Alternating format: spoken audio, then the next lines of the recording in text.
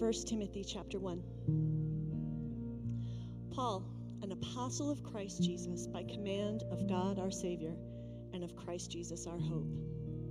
To Timothy, my true child in the faith, grace, mercy, and peace from God the Father and Christ Jesus our Lord. As I urged you when I was going to Macedonia, remain at Ephesus, so that you may charge certain persons not to teach any different doctrine, nor to devote themselves to the myths and endless genealogies which promote speculations rather than the stewardship from God that is by faith. The aim of our charge is love that issues from a pure heart and a good conscience and a sincere faith. Certain persons, by swerving from these, have wandered away into vain discussion, desiring to be teachers of the law, without understanding either what they are saying or the things about which they make confident assertions. Now we know that the law is good, if one uses it lawfully, understanding this, that the law is not laid down for the just, but for the lawless and disobedient, for the ungodly and sinners, for the unholy and profane, for those who strike their fathers and mothers, for murderers, the sexually immoral, men who practice homosexuality, enslavers, liars, perjurers, and whatever else is contrary to sound doctrine, in accordance with the gospel of the glory of the blessed God with which I have been entrusted. I thank him who has given me strength, Christ Jesus our Lord, because he judged me faithful, appointing me to his service. Though formerly I was a blasphemer, persecutor, and insolent opponent, but I received mercy because I had acted ignorantly in unbelief. And the grace of our Lord overflowed for me with the faith and love that are in Christ Jesus. The saying is trustworthy and deserving of full acceptance, that Christ Jesus came into the world to save sinners, of whom I am the foremost. But I received mercy for this reason, that in me, as the foremost, Jesus Christ might display his perfect patience as an example to those who were to believe in him for eternal life. To the King of the ages, immortal, invisible, the only God, be honor and glory forever and ever. Amen. This charge I entrust to you, Timothy, my child, in accordance with the prophecies previously made about you, that by them you may wage the good warfare, holding faith and a good conscience. By rejecting this, some have made shipwreck of their faith, among whom are Hymenaeus and Alexander, whom I have handed over to Satan, that they may learn not to blaspheme. The word of the Lord.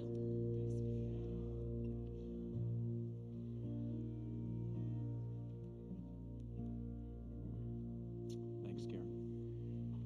Let's pray together, friends. Father, we do want to begin the new year by saying yes. Yes to your will for our lives. Yes to your amazing grace. Yes to your unconditional love. Yes to your joy and to your peace that passes all understanding. Yes to your hope which transcends all our struggles, all our suffering, even our deaths in this world. Father, this morning we say yes to all that you want to do in us and all that you want to do through us to advance your kingdom, both here in Parker and around the world. And so teach us, Father, as you taught your servant Timothy, how to fight the good fight of faith, holding fast to the confession that saves us. Give us a passion to share our testimony with others and spread the good news of the gospel. Help us build our lives on the strong and sure foundation of your eternal truth. This we pray in the name of Jesus, and all God's people said. Amen. Go ahead and have a seat, friends. Thanks, team. Well, this morning we're starting a new sermon series for the new year called To Timothy. And over the next several weeks, what we're going to be doing is diving into two deeply personal letters from the Apostle Paul to a young man named Timothy, and talking through what it means to pass down the faith from one generation to the next. And so if you've got your Bibles or Bible apps, I want to encourage you to open them. In fact, if you don't normally bring your Bible, I want to encourage you this year, bring your Bibles every week, all right? And we'll get them open, and we're going to start studying them. And let's open up to the passage that Karen just read for us so well, 1 Timothy chapter 1, verses 1 through 20. Now, as you're finding your spot, you might be asking yourself, why these books, right? After all, there's 66 books in the Bible to choose from, so why choose these letters from Timothy, or to Timothy, I should say? Well, that's a great question. And if you've been around Pepsi for any length of time, you know that we are really driven by 4 core values. These values frame everything we do, guide every decision we make as a church family. And here's the thing, we didn't just make these values up. We didn't just grab them out of thin air. No, we sought God's wisdom in prayer, and we searched the Scriptures to find out how the early church operated, and it was books like 1 and 2 Timothy that helped us tremendously. So first and foremost, we are a biblical church. We believe the Bible to be the only trustworthy and authoritative guide to faith and life. And you know what? Paul and Timothy believed the same. In the second of these letters, Paul will tell Timothy that all Scripture is God-breathed and useful in showing us the truth and convicting us of sin and correcting our mistakes and training us to live like Christ. And so of all the things that we can do as a church each and every year, right, teaching you to treasure and to study and to read God's Word is right at the top of the list. Amen? Yeah. Second, we are a relational church. We believe the triune God has existed eternally in relationship within himself, Father, Son, and Holy Spirit. And we believe we are made in his image as relational creatures. And so it is not good for us to be alone. Paul was never alone on his missionary journeys. In fact, most scholars believe that Timothy was converted in Lystra as a teenager by Paul himself, and that Timothy left his home and his family at that point in time to follow Paul into the ministry. And Paul loved the people that he worked with and labored alongside. Even calls Timothy his true son in the faith. And here at Pepsi, we love doing ministry together, friends. And so we want to encourage you in this coming year to build the relationships that God wants for you here with your brothers and sisters in Christ. Join a small group. Get involved in a Bible study. Get a mentor. You name it, right? Life is just better when we do it with those we love. Amen? Yeah. Third, we are intergenerational. The churches that Paul planted with Timothy were filled with an incredibly diverse group of people. They came from all different kinds of socioeconomic backgrounds, all kinds of different ages, ethnicities, life experiences.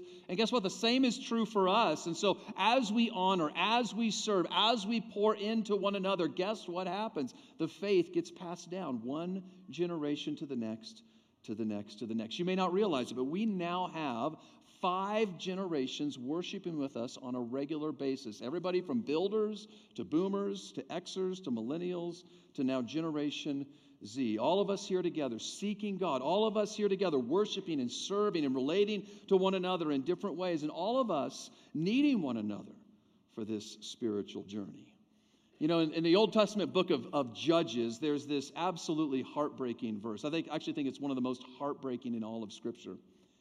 When the generation of Moses and Joshua and those who came out of Egypt passed away and were gathered to their fathers, listen to what it says. There arose another generation after them who did not know the Lord and the work that he had done for Israel. Judges 2:10.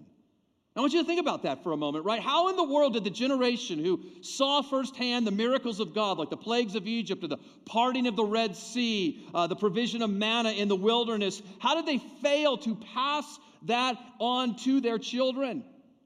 How they failed to tell their children of all that God had done for them. How in the world did the generation that met God at Mount Sinai and heard his voice and received his law fail to tell their children and their children's children about this God, the God who had showed them his glory, the God who had revealed to them his divine name, the God who had showed himself merciful and compassionate and abounding in steadfast love? I mean, you had one job, right? Like this was your one job. Just pass this information on to the next generation. Tell your children about all I have done for you. Tell them why you're no longer slaves in Egypt and why they get to live now in the promised land. But they failed. And the book of Judges, if you know anything about the Old Testament, the book of Judges is an absolute train wreck. All right? And it's like the worst book in the Bible, honestly. It's horrible to read. All right, and it's because God's people go off the rails. And they lose their faith because it wasn't passed on. And sadly, you know what? I see the same mistakes happening in far too many Christians' lives today. I can't tell you the number of times I've sat in my office comforting parents as they wept over what has happened to their children. And they don't understand why their children have abandoned the faith. And they don't understand why their kids are struggling so much with fear and anxiety. And they don't understand why their kids are struggling in their marriages or in their families or just in life in general. And yet when I ask them if they taught their children the truth of the gospel as they were growing up, or if they shared with their children their personal testimony of how they came to faith, or if they got their children involved in the life of the local church where other Christian believers could pour into their lives, the answer far too often is no.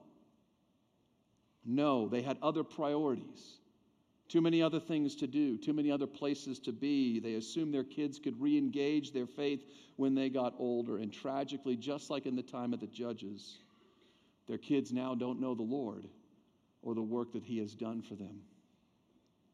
Well, as a former Jewish religious leader, the Apostle Paul knew this history, right? And he did not want to repeat the mistakes of his ancestors, which is why he invests so much time and energy into people like Timothy. As I mentioned before, Timothy left his home, became one of Paul's most trusted companions. Together they traveled to Thessalonica, Corinth, and Jerusalem. Timothy was at Paul's side when he was imprisoned in Rome. The New Testament letters of 2 Corinthians and Philippians and Colossians and 1 and 2 Thessalonians and Philemon all come from Paul and Timothy. And now Timothy is being sent as Paul's representative to the church in Ephesus. You can see how close they've become. As a single man, Paul didn't have any biological children of his own, but he had become a spiritual father to many men and women through his preaching and church planting efforts. And now he is nearing the end of his life. He's writing this letter after being released from his first imprisonment in Rome, which you can read about at the end of Acts. He knows his time is short. He knows it's only a matter of time before he's arrested again and put to death. And so like any father, he wants to do all he can to encourage his son Timothy to hold fast to his faith in the face of all the pressures and trials that will come. And guess what? We have to do the same for the next generation here at Pepsi, amen? Our kids are growing up in a world that is hostile to our faith. And they're going to need to know the truth of the gospel and to believe the truth of the gospel, friends, if they are going to survive. They're going to make it, okay? I know, how many of you have ever thought to yourself, you know, someone goes through a tragic time or goes through a real hard time and you think to yourself, how in the world do people make it without Jesus? Ever had that thought? They don't. They don't. All right? I've walked with them. I've talked with them. I've spent time with them. Let me tell you, they don't, friends. Only Jesus can provide that sure foundation upon which we can build our lives. And that's what Paul's going to be talking about. That's why we're studying this book, all right? Final thing is we're a missional church. You all know what that means. It means this call to pass on the gospel doesn't just be sort of end at the four walls of this building, right? We take it out. Take it out into our community, out into our neighborhoods, out into our world. So let's start unpacking the text this morning. I want to begin again at 1 Timothy chapter 1, verse 5. And this is kind of what I share with the kids. It's what the Apostle Paul calls the aim of our charge. All right, so this is the heartbeat of these two letters. Like I shared with the kids, it's the bullseye, as it were, for the Christian faith. He says the aim of our charge is love. The aim of our charge is love that issues from a pure heart and a good conscience and a sincere faith. Okay, the aim of our charge is love. All right, say that with me. Ready? The aim of our charge is love. All right, turn to the person next to you in the pew and say, the aim of our charge is love. All right, you should memorize that, right? Put that into your mind. Put that into your heart, right? That is the heartbeat of the Christian faith. And this is always the case for Christians. We believe there is nothing in this universe more powerful, more transformative, more life-changing than the love of God. Love of God is unconditional. It is unlimited. It is unrelenting. It never stops pursuing us. It never stops chasing us. It never stops coming after us. I remember years ago hearing the new coach up at CU. What's his name again? Thank you, Coach Prime, right? Coach Prime, after he came to faith, he said this. He said, I may be one of the fastest human beings who has ever lived. He doesn't lack for confidence, right? I may be one of the fastest human beings who has ever lived. And at that time, he probably was. But I could not outrun God. Isn't that good? Absolutely. That's awesome, right? Now you know why I like him so much, all right? Many of you remember our beloved pastor, Bud Sparling, who was here for so many years, a pastor here, telling that young man that was serving him at India's Kitchen one day, right? God is going to relentlessly pursue you with his love until the day you die. And that kid ran back into the kitchen scared to death, I think. But anyway, right? Many of us probably have similar stories to share about the love of God that would never let us go and how we've experienced that over the course of our life. Is there anything more comforting? Is there anything more reassuring? Right? Man, I have to tell you, I have people in my life, I'm sure you do as well, that I have been praying for years. I've asked the Lord to change their hearts, but they seem as distant as ever. I've wept over them. I've spent sleepless nights praying for them. I've spent countless hours on my knees begging God for their salvations. And there are many times when I feel like giving up, but that's when I remember the love of God. A love that bears all things and believes all things and hopes all things and endures all things. A love that never fails because it flows from a God who never fails. Amen? The Apostle Paul understood this love despite all he had suffered in his life, right? He never wavered in his faith that God's love would prevail, and that's why he encourages Timothy to do the same. Right? You know, Timothy was no stranger to fear. If you know anything about Timothy's story, you know he was no stranger to anxiety. He was very young to be taking on the responsibility of a church. He was very self-conscious about his age, and we know this because Paul tells him in one of his letters right here to not let anybody look down on him because of his youth. Timothy was also fairly shy, fairly timid. In his second letter to Timothy, Paul will remind him he's not been given a spirit of timidity, but of power and love and self-discipline. Finally, Timothy was physically frail. He suffered from some kind of recurrent IBS or gastrointestinal issue of some sort, to the point where Paul encourages him to drink some wine on a regular basis to settle his stomach. Right? And help with his freaking. You really want to be at this funeral on Friday, let me tell you, all right? Let me tell you, Scott's got some good things planned for us. That's going to be awesome. Man, you got me off track now. All right, that's okay. Timothy was sent to the city of Ephesus to a church in conflict, all right? You can imagine he's this young guy walking in, and Ephesus is literally one of the centers of pagan worship in the ancient world. It was about as far away from Judeo-Christian values as you can get. When Paul first preached the gospel here, a riot broke out, all right? It was not going to be an easy call. Not only that, but the church itself was in real trouble. Savage wolves, that's what Paul calls them in Acts chapter 20, had come into the church causing all kinds of chaos and division. So they were in bad shape. And Timothy could get in real trouble real quick. And so Paul encourages him to go all in on the life-changing power of God's amazing love. But how does Timothy, this young man, this young pastor, lay hold of such a love? And how does he teach others to lay hold of this love? Well, here's where Paul's going to start to lay it out for us. He says first of all, you need a pure heart. You need a pure heart. Now, how does one gain a pure heart? Well, look at 1 Timothy chapter 1, verses 12 through 17. This is Paul sharing his testimony. He says, I thank him who has given me strength, Christ Jesus our Lord, because he judged me faithful, appointing me to his service, though formerly I was a blasphemer, a persecutor, and an insolent opponent. But I received mercy because I had acted ignorantly in unbelief, and the grace of our Lord overflowed for me with the faith and love that are in Christ Jesus. The saying is trustworthy and deserving of full acceptance, that Christ Jesus came into the world to save sinners, of whom I am the foremost.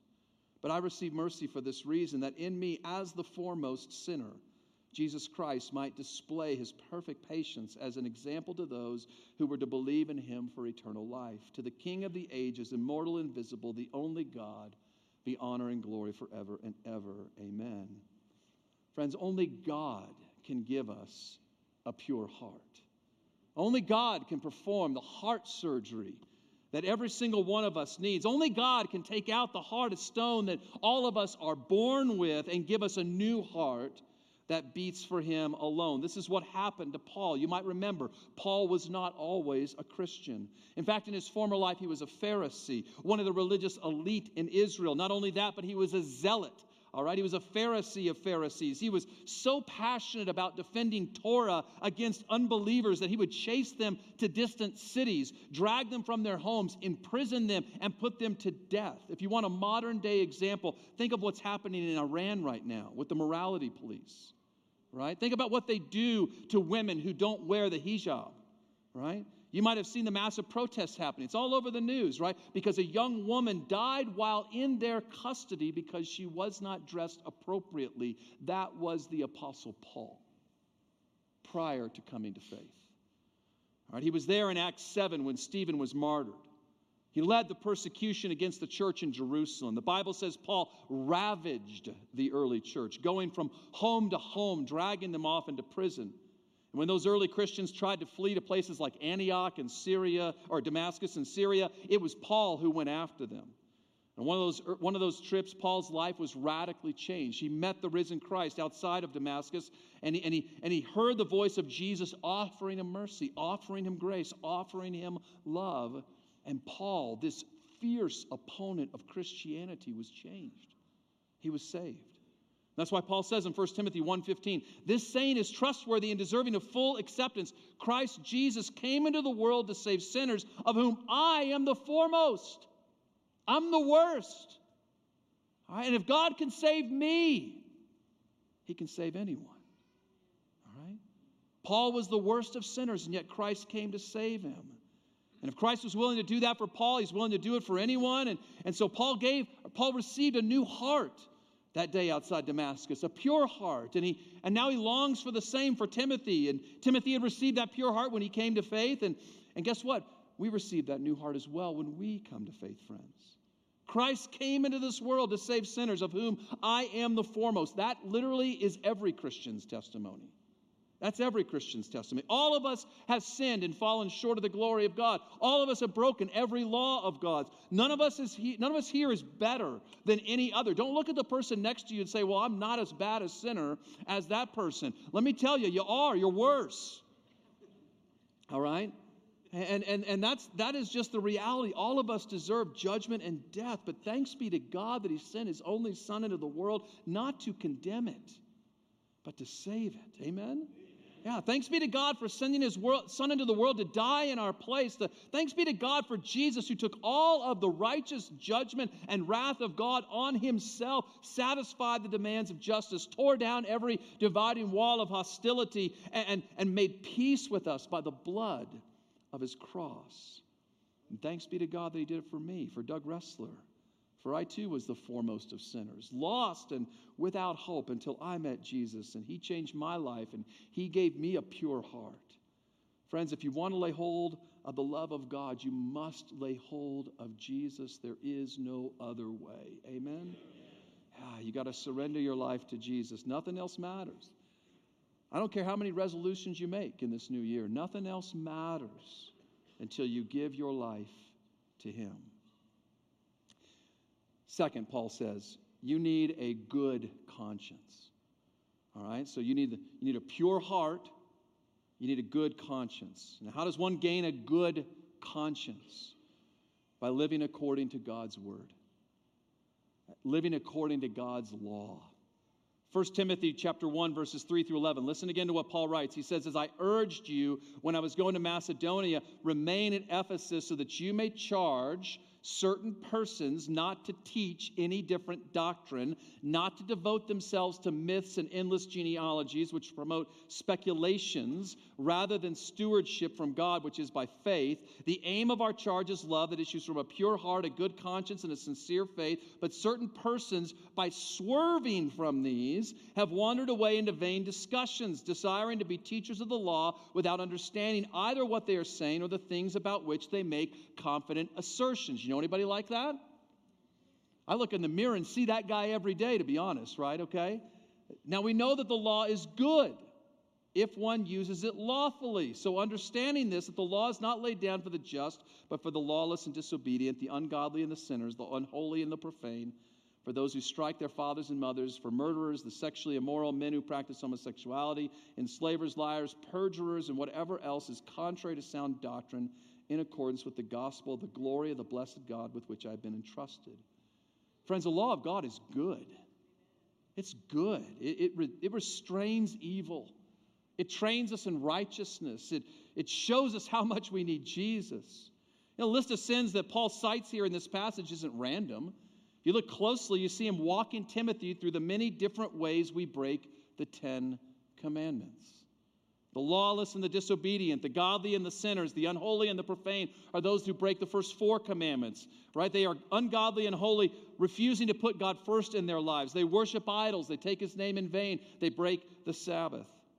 Not only that, but they break the 5th commandment by striking their fathers and mothers. They break the 6th commandment by committing murder. They break the 7th commandment by engaging in sexual immorality and homosexuality. They break the 8th commandment by stealing and enslaving other human beings. They break the 9th commandment by lying. And they break the 10th commandment by doing whatever else is contrary to sound doctrine. Now, this is not meant to be an exhaustive list. It's simply illustrative of the many ways we break God's commands on a daily basis, and every time we do, we violate our conscience. All right? And we feel condemned, and we feel guilty, and we feel ashamed, and all of us have been there, I am sure. All right? But God wants us to have a good conscience, one free from guilt or shame or condemnation. The Bible says it is for freedom that Christ has set us free. Don't submit then to a yoke of slavery. Don't go back to your old ways of living. Don't go back to your old ways of sinning. Those who've been given a pure heart by Christ will find themselves longing to live according to God's law, because God's law is good and righteous and true, and it leads to a good conscience. Yeah. And they're not going to get caught up in myths and endless genealogies and debates or speculations or conspiracy theories or the web of lies that our world so often tells. Instead, the people that have a pure heart and a good conscience will cling to the truth. They will hold fast to the truth of the gospel. They will do all they can on a daily basis to align their lives along the way of Jesus. And in this way, their conscience will be clear. Amen? That's how you have a clear conscience, friends. You align your life according to God's law. You endeavor to do all you can to live according to God's ways. Finally, Paul says you need not only a pure heart and a good conscience, you need a sincere faith.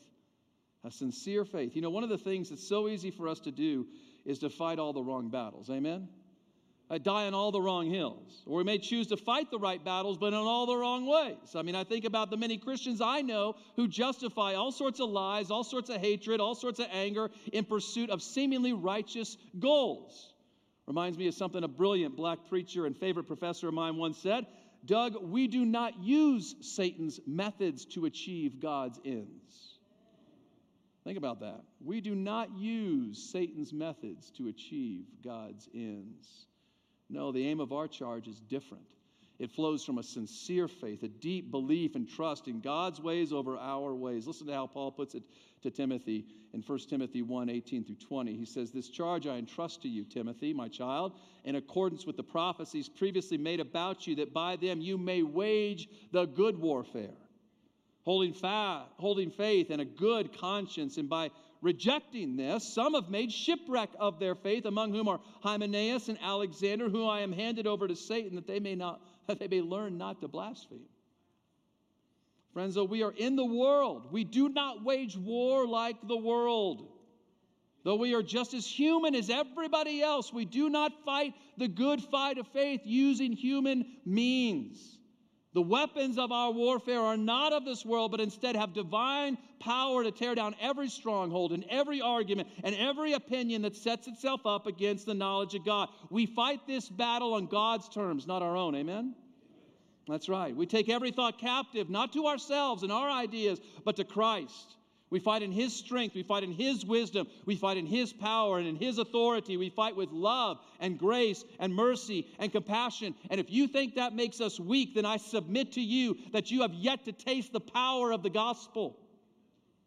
You have yet to truly believe in the heart of the gospel. Jesus did not overcome this world through violence. He didn't overcome this world through any earthly throne or rule or power. He did not send His legions of angels down to lay waste to those who were hanging Him on a cross. No, He fought the good fight of faith by laying down His life, by sacrificing Himself for us. And he overcame our hatred with his love. He overcame our anger with his peace. He overcame our sin with his grace. And now Paul is charging Timothy, and by extension all of us, to do the same. To not engage the world on her terms, but on God's terms. To make sure we are choosing the right battles. Make sure we keep our eyes fixed on the true enemy, because we do not battle flesh and blood, but spiritual forces of evil in the heavenly places. Friends, the good fight is for the salvation of souls. It's the salvation of all who do not yet believe. The good fight is for the kingdom of God. It's for God's will to be done on earth as it is in heaven. This is the battle that we should be engaged in. Not the social and political battles that so often take up so much of our time and energy. And friends, we can only engage in this battle if we have a sincere faith. If we truly place our trust in the ultimate victory of God. Amen?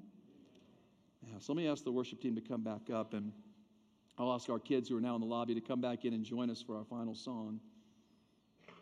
A pure heart, a good conscience, a sincere faith.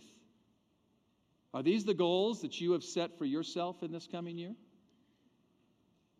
If not, you're aiming at the wrong target. You're missing the bullseye. Of all the resolutions that you could make this year, drawing close to God has to be number one, right? Come on, it has to be number one. Spending time with Him every day. Worshiping with His people every week. Building deep friendships with your brothers and sisters in Christ. Finding ways to serve His kingdom. Sharing your faith with others. This is what the life of faith is all about. And this is how the faith is passed on generation to generation. And this is the aim of our charge. And so as we begin this new year together, friends, this is what we're going to be pressing you towards. This is what God is pressing all of us towards. And so as we just sang, let's say yes to Him. Amen? Amen. Let's pray. Father, we give you thanks, and we do say yes. Again, you put the challenge out there, God. You put the charge out to us, just like you did to Timothy. To live in this world and to let your love flow through us, God, from a pure heart and a good conscience and a sincere faith. And so, Father, I pray that all of us here, all of us who are watching online today, that we would say yes to this charge. We would accept this charge, God. We would do all we can to endeavor to live out this charge in this coming year. God, we know that as we do that, you will accomplish great things, not only in us, but through us, for the sake of your great name. And we give you thanks in the name of Jesus. And all God's people said, amen. Let's stand and sing our final song together, friends.